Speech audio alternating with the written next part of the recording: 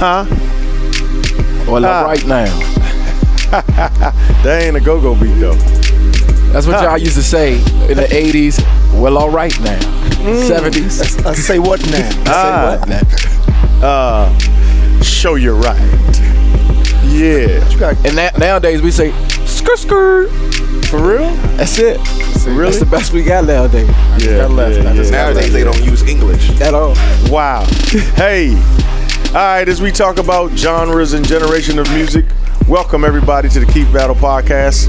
I'm Keith Battle, your host, and I'm so excited y'all have connected with us this week. We got a great podcast today, and some of those guests you just heard, you're going to hear from and meet momentarily. I want to talk about something today that I think is very important because, in my opinion, one of the most challenging and rewarding lines of work that people can get involved in is working with young people. And if you work with young people in a school system, if you're a coach, if you're a teacher, a counselor, a mentor, a youth pastor, a youth director, working with teenagers is a very unique and specialized work. And today we have guests on the podcast, 3 of them, that have done this kind of work at a very high and successful level for an extended period of time. And we're going to hear their stories and get their insight today so that some of you who listen to this podcast, who even have teenagers in your house, or you're fortunate enough or challenged to work with them, if you see it as a challenge to work with them, however you view it, we'll get some helpful hints and tools you can use in your work, whether you're a parent or you're a teenager. And one of our guests is very ADD. He's moving his mic around. Y'all can hear all the sound in the background. He has no idea that we can hear everything he's doing with his mic. But let me introduce him first. He's the resident vet. That is Pastor Joe P.J. Lee. That's the nice way of saying the old guy on the set. Yeah, he's the old vet. Yeah, the old vet on the set. You still got it. You still got it. And next to him, we have another veteran in the area of youth ministry, Mr. Russell, Reverend Russell St. Bernard. Rev Russ. Yes, sir. Rev Russ. Yeah. And then thirdly, we have the young phenom and prodigy, Minister Stefan Lindsay. Wet behind the ears. Yeah. Welcome, guys. Welcome. Great to have y'all. Pleasure to be here. How about this? Why don't each of you tell us a little bit about yourself, maybe in 90 seconds, your youth ministry resume, what you're doing now, and what you were doing in youth ministry. Just give us kind of your youth ministry kind of blitz kind of introduction. Let's start with the bishop, Joe Lee. Ooh, okay. Youth ministry resume. Well, I started my first youth ministry experience was back in a juvenile detention center. Not as an inmate, believe it or not. Ask that question. Yeah. And then I became a youth pastor in 2000 out in Woodbridge, Virginia. Then in 2003, I was brought over here by the man of God himself, Reverend Keith A. Battle. Mm-hmm. And that's where we started the Remnant. Mm-hmm. Remnant Youth Ministry in 2003. And then from there, 2010, we started a collaboration with First Baptist Church Glenarden called Merge. Mm-hmm. And that went all the way to about 2015. And from there, during that time, I also started coaching track and field, so which I still do today. So still working with kids. Still working. Can't get away from. I can't get away from. And then there's some in my house too. Yeah. I'm trying to get away. You got real live ones. I got a real youth ministry going on right in my house. You can't. You're a virgin. You have an adult aversions. Russell, tell us your story, man, in this space of youth work. I wasn't brought up in church. Didn't really do that. I threw parties. Came out here. Threw parties from Brooklyn. Came out here to do get away from Jersey. Brooklyn. That's what's up. You threw parties in Brooklyn? I threw parties everywhere. Wow. And then when I got out here, I threw parties. So now parties in Brooklyn were like home parties and like people's parties. It wasn't like, but when I got out here at Morgan, I thought I was gonna play ball, basketball. My mother didn't have money to kind of help me with a full ride kind of thing. So she gave me the option. She said, look, you can play basketball and wear sweats, or you can get a job and have regular clothes. Wow. So I'm from Brooklyn, so I got a job and had regular clothes. So I didn't do basketball thing, but I did end up throwing parties. We had a weekly party. Wow. Called something that I don't want to say on the podcast because it's not a church thing. Okay. But we had a weekly party, so we did all that. That was cool. Yeah. I found Christ though my senior year at Morgan. Yeah. Sister named Shirley Brown. I work for the government. I work full time during the day, went to school at night. Sister named Shirley Brown led me to Christ. And ever since then, I kind of went on it. And I started at Empowerment Temple. Went to Payne before that, but started at Empowerment Temple under Pastor Brian. I was Payne Memorial. Payne Memorial. Yeah. I was Pastor Brian's youth guy after that. Then I went to Florida. Then I came back in youth ministry here at what we were Reed Temple North. We're now Kingdom Fellowship AME Church. Yeah. And so but I'm over ministries. I'm sure we'll get into some of that. So I've transitioned.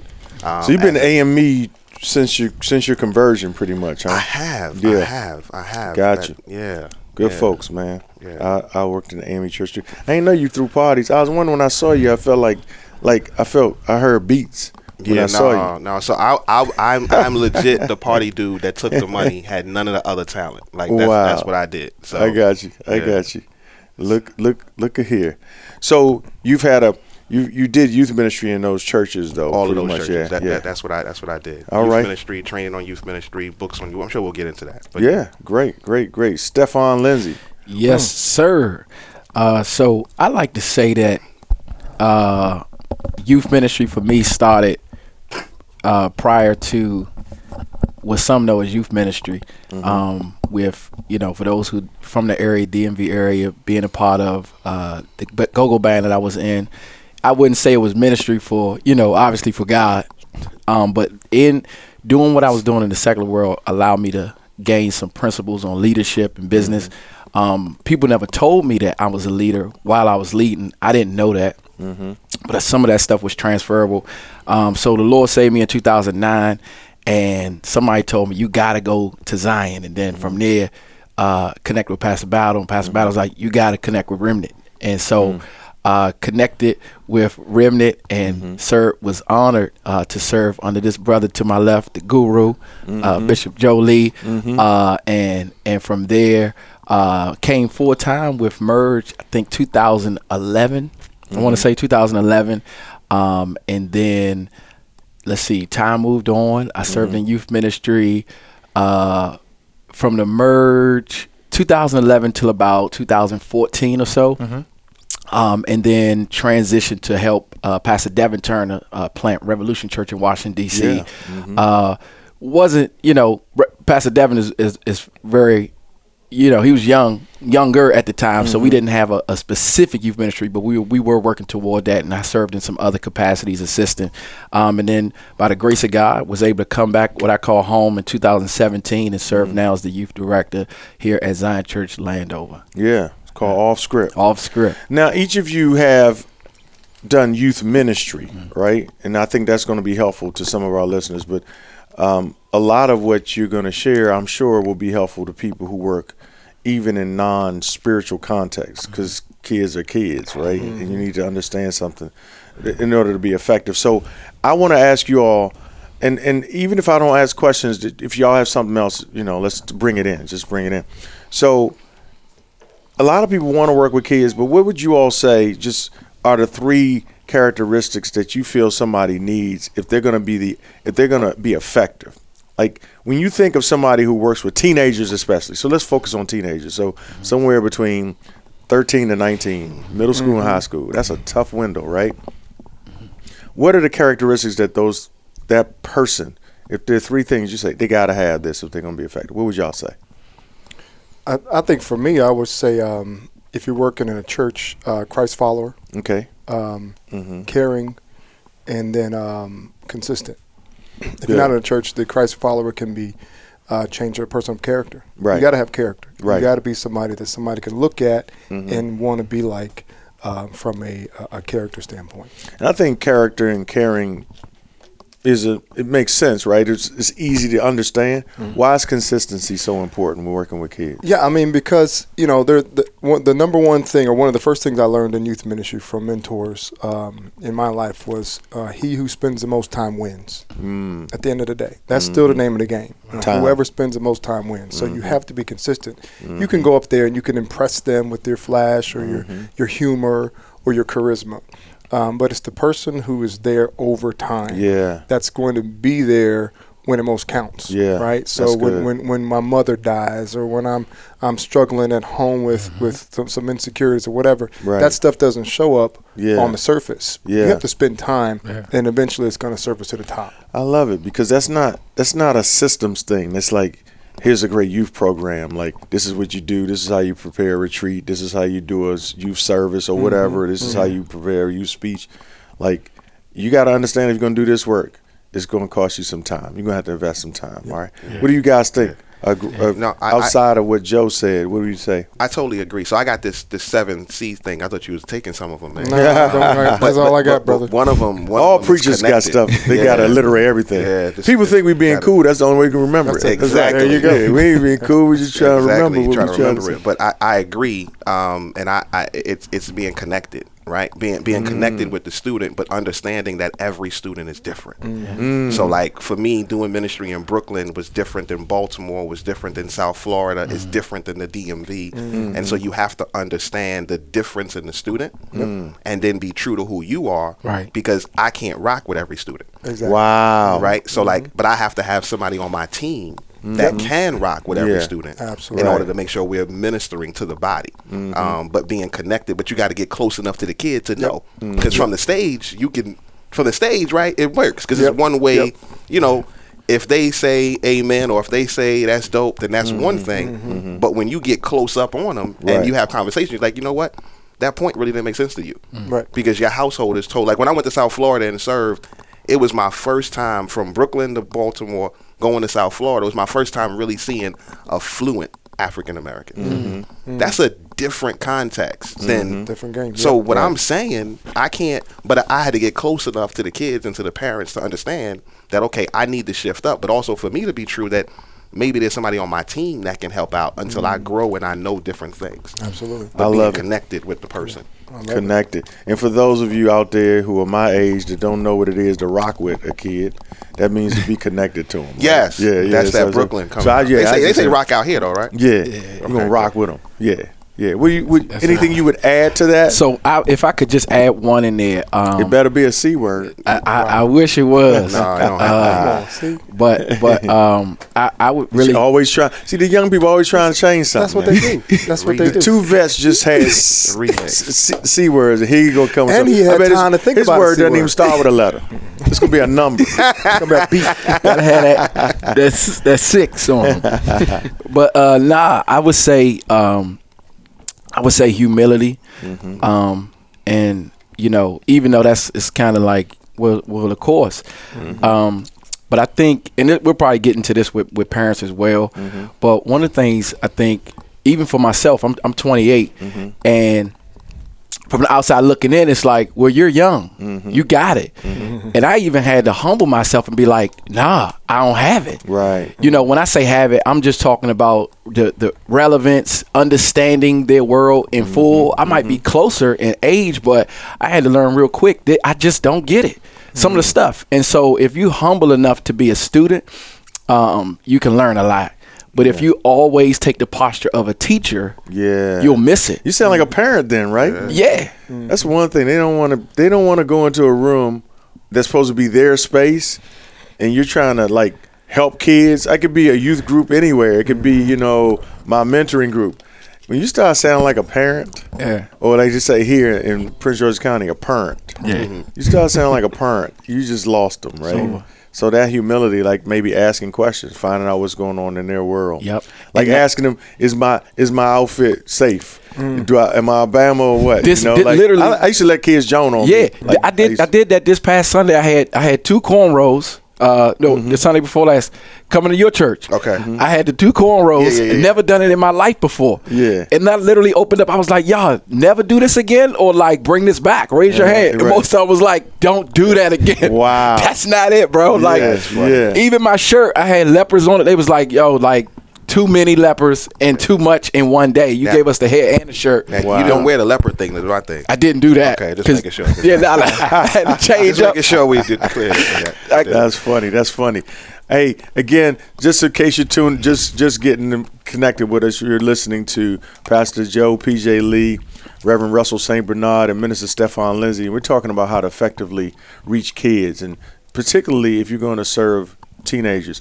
Let me ask you this: who were your mentors and heroes in the space of ministering to young people? Like, who would you look up to? And they help shape your approach to youth ministry, because maybe some of those people are still out there. There's somebody listening. Obviously, we want to tell them later how to get in touch with y'all, but who helped shape your style and philosophy of youth ministry? Yeah, I think I was blessed to serve with obviously Pastor Bryant. I was blessed to serve with Jeff Johnson, and I was blessed to serve, lead and talk with Adam Durso out of Christ Tabernacle, was Christ Tabernacle. Phil Jackson in Chicago. Durso, Christ Tabernacle, is that in Philly? No, it's in Queens. Okay. His dad, Michael Durso, and Maria Durso led it. Okay. Adam actually now moved over to I think it's Brooklyn. He's at he's at A.R. Bernard's church now. Okay. But Adam and them started this thing called the Aftershock like years ago. Like it was my first recognition of you could really do something different in youth ministry on a Friday night, like 800 kids, like community being shifted in New York, which is like not a thing that happens.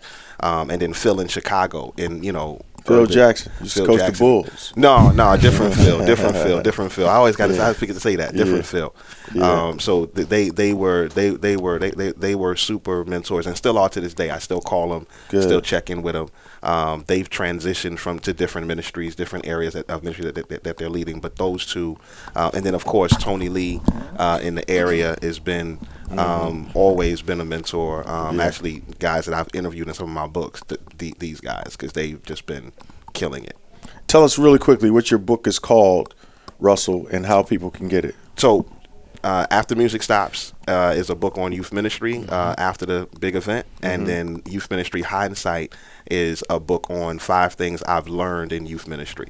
All of that's on my website, store.aftermusicstops.org. But those are the 2 youth leaders. I have other books too. So we'll talk about it. But there's a lack of us in this space. Yes. And really teaching on youth ministry. So one of the things that I'm doing on the side is creating resources every year in order to make sure that at the end of the day we have resources that look like us for us in a way that makes sense. No disrespect, I write for outreach, so but there's something different when our context is written in the pages. And make sure you all look him up and get his materials. What do you have, who's helped shape you, Stefan, in this space of youth ministry? Oh man, well, I'll start with, again, the man to my left and pay homage, man, Brother Bishop PJ. It's I'm running out really, of money. I just want you to know. Man, it's really been a blessing to serve alongside him all these years, and not just. It's a tragedy he never wrote a book, right? Well, I'm a living book. There you go. A living epistle. Don't let him out that way. Don't let him out. Don't let him out with that. Right. But nah, man, not just in the spaces where, to watch him work, but like sitting next to him on planes and him giving analogies while we in the air, and just, I'll never forget that, being invited to his house to watch Flight 97 and talk leadership principles about the movie. It was those moments behind the scenes that many people didn't see, but I was blessed to have and be exposed. And speaking of exposure, he also exposed me to the second person I'll name is Jeannie Mayo, and I'm sure he'll mention Jeannie, but she is truly the GOAT doing it. Absolutely. Joe, tell us who shaped and mentored, shape your view on philosophy of youth ministry. I know you got a great list of people that maybe some are still doing this, mentoring in this space. Well, like he said, Jeannie Mayo would be one. She's been doing youth ministry for over 45 years, relevant youth ministry. I know it sounds like an oxymoron with those numbers mixed with the word relevant, but she's been doing that at a high level. Another guy is Ron Luce. He started Teen Mania, Acquire the Fire, back in the late 90s, 2000s. Steve Fitzhugh, he was big for me personally, like Stefan said, just somebody I could watch up close, former Denver Bronco, and did a lot with FCA and still does youth ministry. In fact, I was talking to him earlier today. Still doing things in youth ministry for young people, and also doing things with NFL.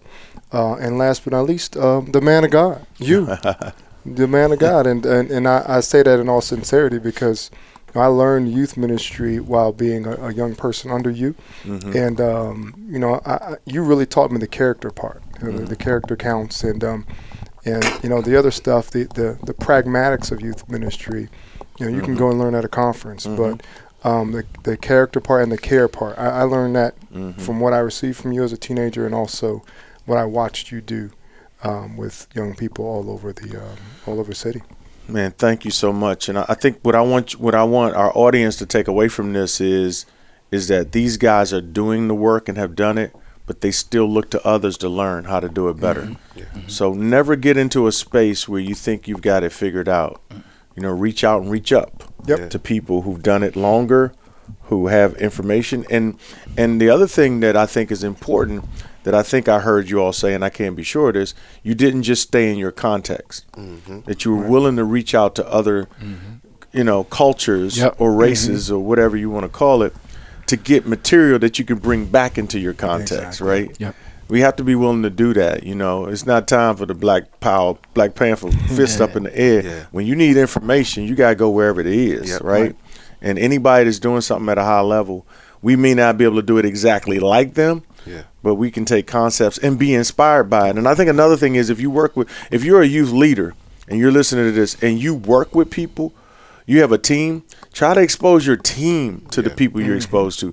I think that's a very important piece, because I think when the primary leader gets exposed and he doesn't expose his team, to me, that diminishes the quality of your team. Take them, let them sit at the same table you eating at, man, if you can. If you got it in your budget, or you can, and you can get access to people now. You don't even have to spend money. Just you Zoom and stuff, right? Yeah. Now, listen, this is a two-part question. You guys have worked with kids from middle school through high school into college. So I got a two-part question.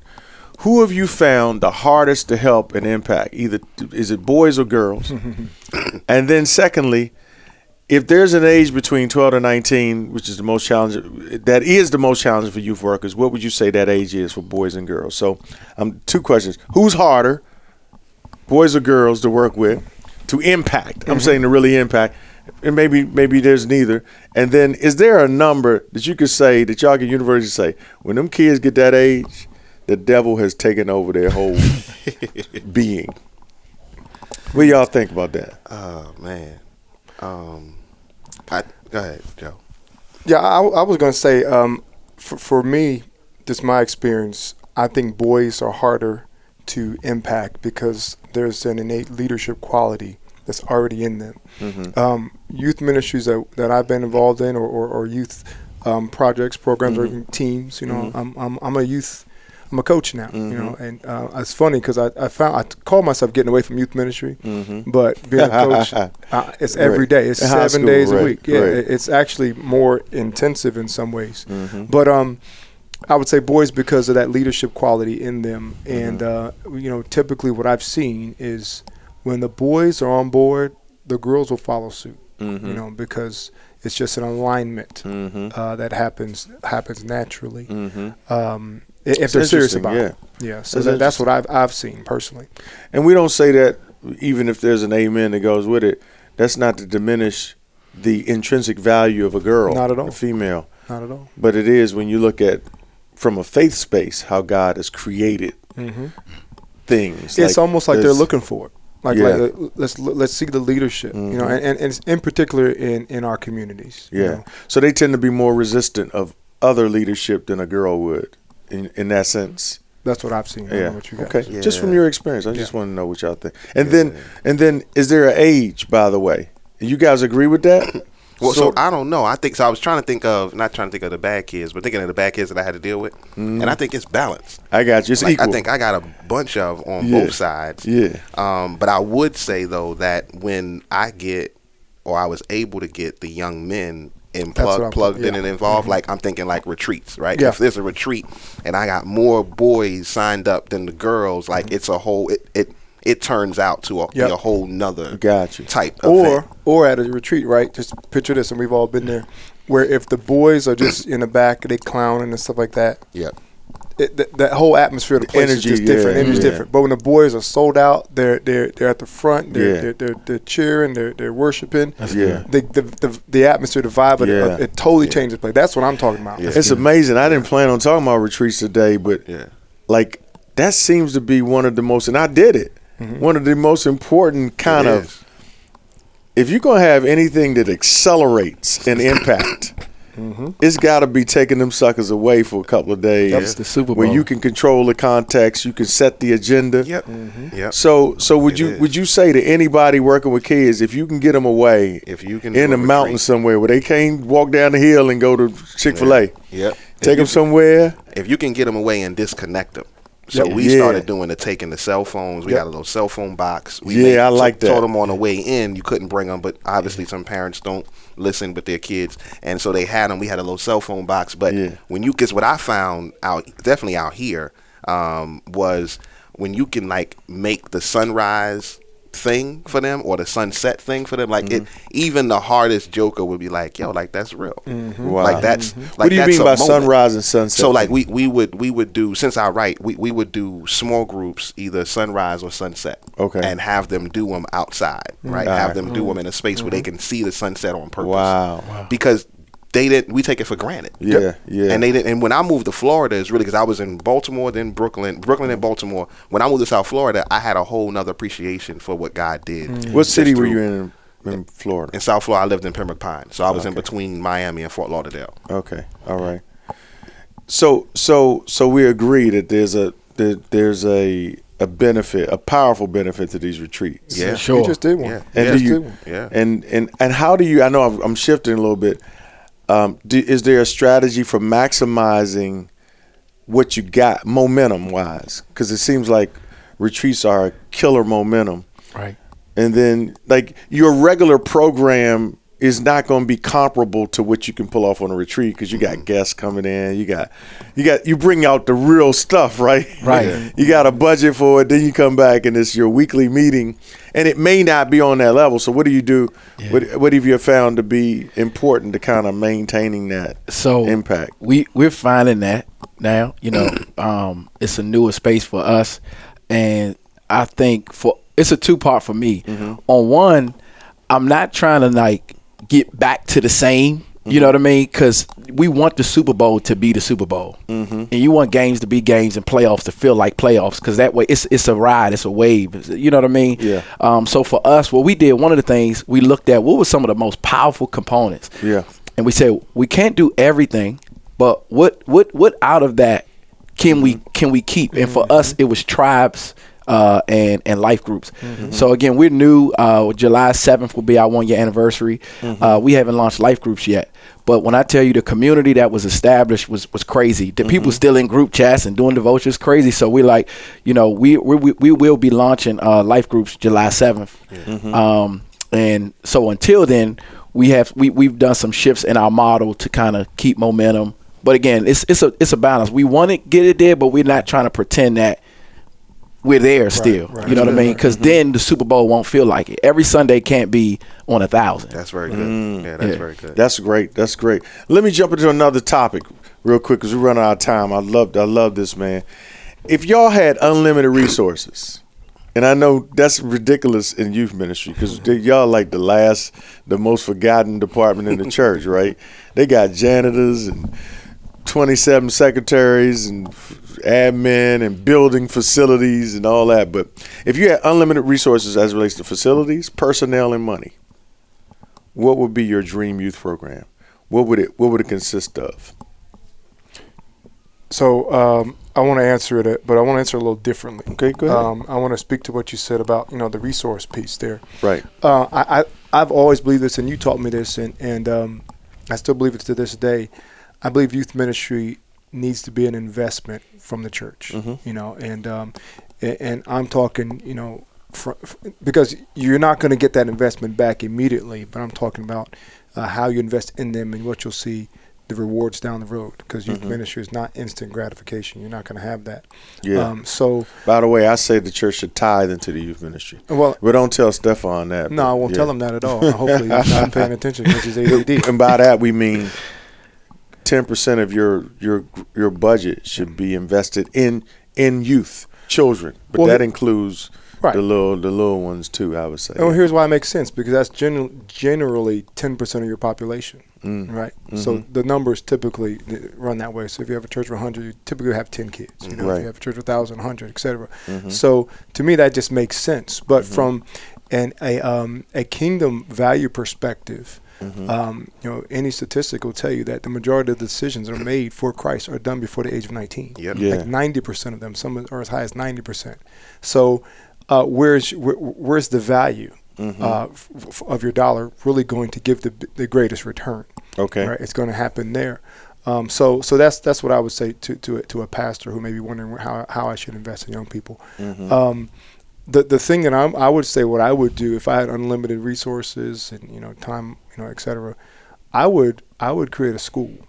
All right. And I would create a school to where the principles that we are putting in and instilling into young people in youth ministry, day-to-day life, in terms of teaching them teamwork, teaching them leadership, teaching them accountability, the things that practically will help them be better people, better leaders. That's good. I would create a school that has a majority of that. That would be the primary education funnel, as opposed to the way that currently schools are now.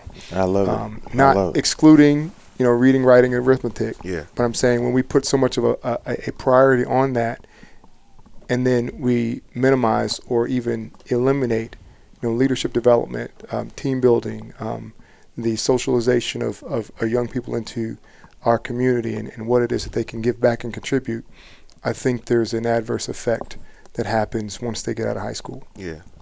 No, I totally agree. So when I looked at the question, I was trying to figure out how because the truth is I would do everything, right? But I think that at the end of the day, you would, if you had all of the resources, the truth is you would meet the need in as many ways as you can. Yeah. And that for me is the answer. Like, and I think that's what you're saying. Like you would be what's needed in that space for that kid to excel, but knowing that when that kid excels, the community is going to excel. Absolutely. Because that's always how I see youth ministry. Absolutely. Good. Yeah. What would you do, man? Don't even think it, but what would you do? So, for me, I'm gonna be honest, it's a tough one because, I'm 1 year in, and I don't want to be like Joseph and say too much too soon. So I got some, thoughts in my brain. In a nutshell, I'll say for us, we want to help young people grow and develop them for both ministry and the marketplace. And so without getting too specific, I would say I would create a dynamic facility that would do just that. Prepare young people, whether you're in the church or not, for ministry and the marketplace. That's good. I just believe that we should have a holistic approach to youth ministry to prepare them, not just to be successful in the word, but also in the world. You got a lot of great Christians out here, but hit their 30s, 40s, but have no sense of direction, financial literacy, entrepreneurship, leadership, as you mentioned. And I just think that if God gave us those tools, we should be able to give them in-house. I love it. All right, we're coming down to I'm going to call these some rapid fire answers. I mean, you answer these questions in one sentence. All right. Where do you feel that youth workers make the biggest mistake in working with kids? What's the biggest mistake they make in a sentence? I'll go. I believe they make too many assumptions and don't ask enough questions. Great. If all of the planning, programming, events are around them, then the conversation should involve them from the start. Wow. That was 4 sentences, and it was My great. bad. That's good, though. Awesome. But it goes back to what you said earlier. You have to lead with humility if you're going to be effective. It's like the person coming in trying to, you going to your doctor. He don't even ask you what's hurting. Say, all right, then say, Man, you just open up my mouth and my brain is dead or whatever. Like, so anyway, yes, one mistake, biggest mistake people make working with kids. I think they assume that they are them. So a youth ministry leader assumes that I'm trying to lead me. Wow. But if I'm leading me, we really don't want you, right? Wow. We want the best of you, like people sold into you. So it's not, you're not leading. And it's, 80s being born, 90s being born, 2000s being born is different than the kids now. So you're not leading you. That's deep. What you got, Joe? I say for me, number one mistake that youth leaders make is mistaking activity for achievement. Because the end game is still, always has been, always will be discipleship. Yeah. It's good. Wow. How can we mold these people into people of character Relentless who Christ are followers. following Yeah. Jesus and That's making the a end difference game. in the world. It's the end game. And And just because you did what you call it? We used to say these terms was the youth extravaganza, and you did the fire whatever the bowl-a-thon and the prayer breakfast. Yeah. Just busy, you know. Yeah. But not really strategic. Nope. Great. Here's another fast fire one. What has been your greatest reward in working with youth? In a sentence, what has been your greatest reward in the work that you do? Transition. Seeing them transition. Seeing the students. Like, I got a kid now, literally, not a kid. She married, just had a kid, like literally. And I remember when that wasn't but I see she's a wife, mother, and, you know, just doing well. But those are the moments that I look at my wife and we look like, you remember this one? Yeah. You know, for me, like, I remember when you said transition, I thought of high school graduations. And I remember sitting at a place here. It was called the Capitol Center. And I remember just sitting there, and at the Equestrian Center it was called too.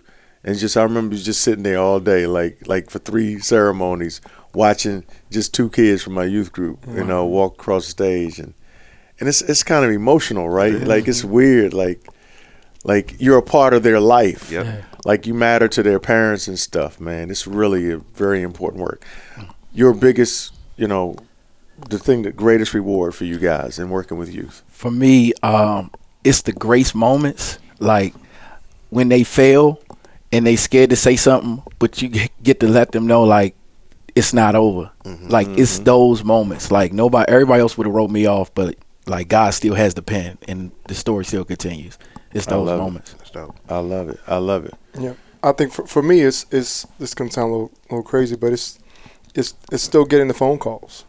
So it's never ending. So when I get a phone call, I got a call a couple of days ago from a youth. He was a youth leader, somebody who I was privileged to walk with, and he's just telling me what's going on in his life and what the successes he's had, but also the challenges he's still having. You know, because mentoring, discipleship, however you want to phrase it, it's life on life, and in some cases it should never end. Yeah. So the most rewarding for me is that. Let's say there's somebody listening there at a church, and they're struggling to keep young people interested in even in coming to church, and we see that all the time. Churches that we would consider atrophying. Are there some suggestions that you all can make to them to just help reach and keep kids, like teenagers especially? What should a church do? Maybe there's a church leader listening, and they're listening, they're kind of listening in, and they're like, I don't know. But what would you say to somebody who has some influence in the church about what they could do to reach and keep kids? God, I'll bat first and let the gurus follow, man. For me, Proverbs 11:14 says, where there's no counsel, the people fall, but in the multitude of counselors, there's safety. And I guess it keeps going back to this humility thing. If for some reason you see that your strategies or et cetera are not working consistently, but you haven't sought counsel in the process, and I'm not just saying, no offense, but sometimes the people in your particular church may or may not have the answers, and so it's a willingness to put counsel around you to say, hey man, I need a mentor. And I know it's tough if you're in your mid-30s, your 40s, and you've been doing it for 5-10 years to reach out and say I need help. But some people are like the dynamics of your ministry could change by you simply saying yes to being helped. Yeah. Good. No, that's good. That's good. That's good. I got 3, but I'm gonna make them quick. So the first is find the right leader and get him or her the right training. Right, that's important. Bible says the sons of Issachar understood the times and they knew what to do. Understood the times, they knew what to do. So the right leader understand the times, know what to do. They got to get the right training. Number 2, and this would be primary to a senior leader or a senior pastor. That's what I would say to them. What I have said in conversations or consulting or what have you. Number 2 is make the mission of your church about the next generation. We get so caught up in church about being comfortable with us. It's not about us. We're here. We love Jesus. What about the people who don't? When we were privileged to go down the Hillsong, Brian Houston said that from the pulpit. He said, this is not about us. It's always about them. And then you can see it on their stage. That people who are playing on the stage, who weren't necessarily the best musicians, but he wanted them to be part of the game. And that would be number 3 for me. Get them involved daily. What can't they do? interesting. You know, the disciples. We did the research on them. Most of them were teenagers, and so if Jesus involved teenagers in the work of ministry 2,000 years ago, why can't we do it today? Yeah. When in some cases they're more apt to do it than us, you know, especially from a technological perspective. So those are the things I would share with a pastor. Yeah. I think all of those are dope. I think for me, the one word came to mind when you read that question out. It's failure. I think if you haven't gotten the right thing, that means you haven't tried enough, you haven't failed enough. And I think sometimes we are so worried about not doing it right, and then you're doing the same thing or you're tweaking it a little bit, and then the students aren't showing up because they don't like it. It's not until you do the ridiculously different thing that nobody says you should do, and then you do it, and then it works. Yeah. But I think you haven't failed. So I think if you're a leader, if it's not packed, if it's not, and not that it has to be packed, because one of the things that bigger doesn't mean better. Right. Sure. Right? Like God scales every ministry according to what God wants. Right. And so ministries will be different sizes, but if you haven't failed enough, then I think you will not succeed, right? You have to be willing to fail enough to be able to say, that didn't work, but this did. Then as Joe said, you got to take kids with you, right? I say this thing all the time, that it's not youth ministry if youth aren't leading the ministry. That's right. Wow. If you're leading it, it's you ministry. Take the TH off and it's just you, which is a lot of our leaders, right? That's Unfortunately. very good. Yeah, you're giving people permission to fail, which is very important, because we have this fear of failure. Somebody once said that imperfect action is better than perfecting inaction. Yes. And that's because we're so afraid that if it's not going to look right or we're going to look bad. But if we love the people we're trying to reach more than we love our reputation, then we'd be willing to try things and be laughed at. And because I did it to reach people. And we embrace failure every day, right? Around this, we got iPads and tablet things. That there's going to be another generation in a couple months. So this is a failure compared to the next one. But the company knows, let me put this out, because they're going to buy the next one. Yeah, absolutely. Yeah. But you got to be willing to do it. Yeah. Can I just say one last thing on that? And just kind of, because I'm a parent too. I have two teenagers in my home. You know, a lot of these principles, I'm trying to think, very few of them would not be applicable. In other words, parents can apply all these principles. Let's talk you don't about have that. to be a youth leader. So, you know, allowing your children to fail, you know, giving them things to do that are actively being a part of the youth ministry in your own home. You know, for instance, we teach our kids about finances. We're teaching our kids about being entrepreneurs now. They have business plans now. That's wow. You know, that's dope. so you know, but it's spending time. He who spends the most time with. These are all applicable. So it does, because I know I was in an experience where a lot of people would just say, "All right, let me just take them to Remnant, so y'all can fix them." You know, I've got 2 hours a week with them. You know, and then we obviously, you know, the leaders, you know, will spend some time as well. But you have over 100 hours or 168 hours in a week, whatever that is. So I want to encourage parents from that perspective. Like a lot of these principles that we're talking about, humility, spending time, giving them an opportunity to fail. That if you do that, because they're not looking for perfection. You know, teenagers are not looking for perfection in their parents. They're looking for love. Wow. Okay, and teenagers spell love TIME. So. That's good. That's you know, I want to go back to something else you said, Joe, about making your mission the next generation. As a pastor, I know that can be frightening to a church leader when they're funded by a generation that's not young. So, you know, I'm going to focus on some people that don't have money, who can't finance it. Can be scary because they're so concerned about making budget. But I think one of the ways of doing that, the way we did it, was we tried to tell those middle-aged and seniors that, you know, can you help me reach your nieces and nephews? Can you help me reach? So, in fact, I did a meeting one time. I had our leaders show me pictures of their grandchildren that were in trouble. You know, this one's, you know, getting in trouble, getting kicked out of school. This one's locked up. This one's on drugs. This one's struggling with their sexual behavior, etc. And in the emotional moment, I said, "Can you help me reach them?" I think I can do church in a way that can reach them. Yeah. But I said, but it ain't gonna look like you used to. I'm not gonna have a robe on. It's gonna be some lights. There may be some smoke in the room. But I'm telling you, I will not lead a word. Will you help me reach them? And with tears, we got you. and that was it. It's never come up again. Like, I want the choir. I want y'all to march in. As long as they know you going after somebody they care about, then they'll support it. Yeah, they'll finance it. But if they think you just leaving them, like going after getting them heaving, it's got to be little Carlos. I can say that. It can't just be we're going to get kids. It's got to be the Carlos, their great grandson, who they can't reach to save their life. Right. I know we're almost up against the end of this. Let's take this. Let's take this one. There may be somebody who's listening. They got a kid. They have a kid that's in trouble. Yeah. Getting high, drinking, just living with a dangerous circle, making bad decisions. Do you have any advice for parents? Because even though you have teenagers now, I don't know if you guys have teenage children, but you have teenagers. Like, from a youth minister's perspective, what do you think the kids need from their parents that maybe we don't know as parents to give them? So, recently had the opportunity to share at a conference that was ironically called "Parents Just Don't Understand" from the Will Smith deal, and to see young people open up in front of their parents. Some opened up in front of their parents. Some opened up in private sessions, and a lot of the parents didn't know. Like, literally, students are like, "I hate my parent," but don't know it, and some of them don't realize that they've lost their influence. And the way I gauge it is, where secrecy is high, influence is low. But where influence is high, secrecy is low. And so many of the parents, like, yes, you can still talk and they got to listen to you. But the real question is, do you still have influence? And if you've lost it, how do I get it back? Okay.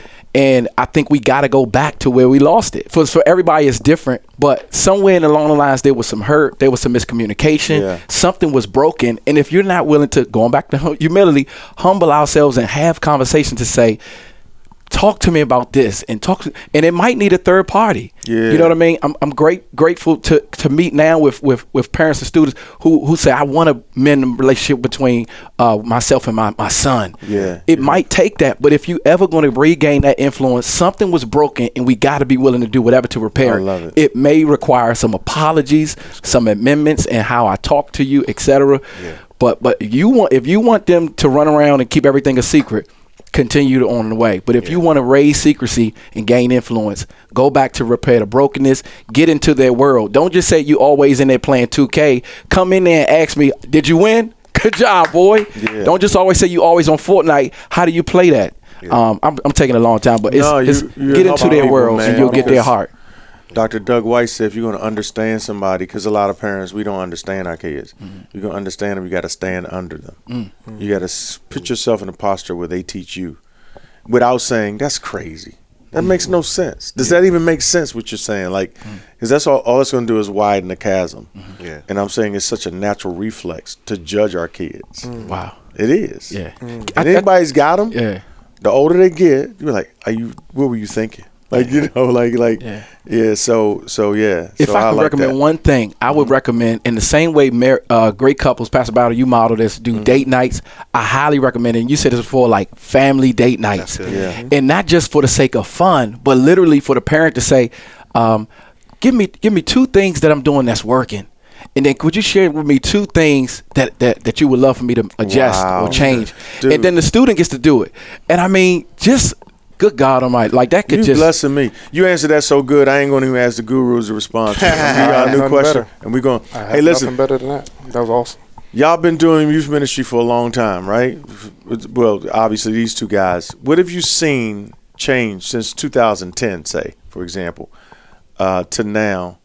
What are the changes as it relates to young people, if any? And what do you predict will happen as we go into the 2020s?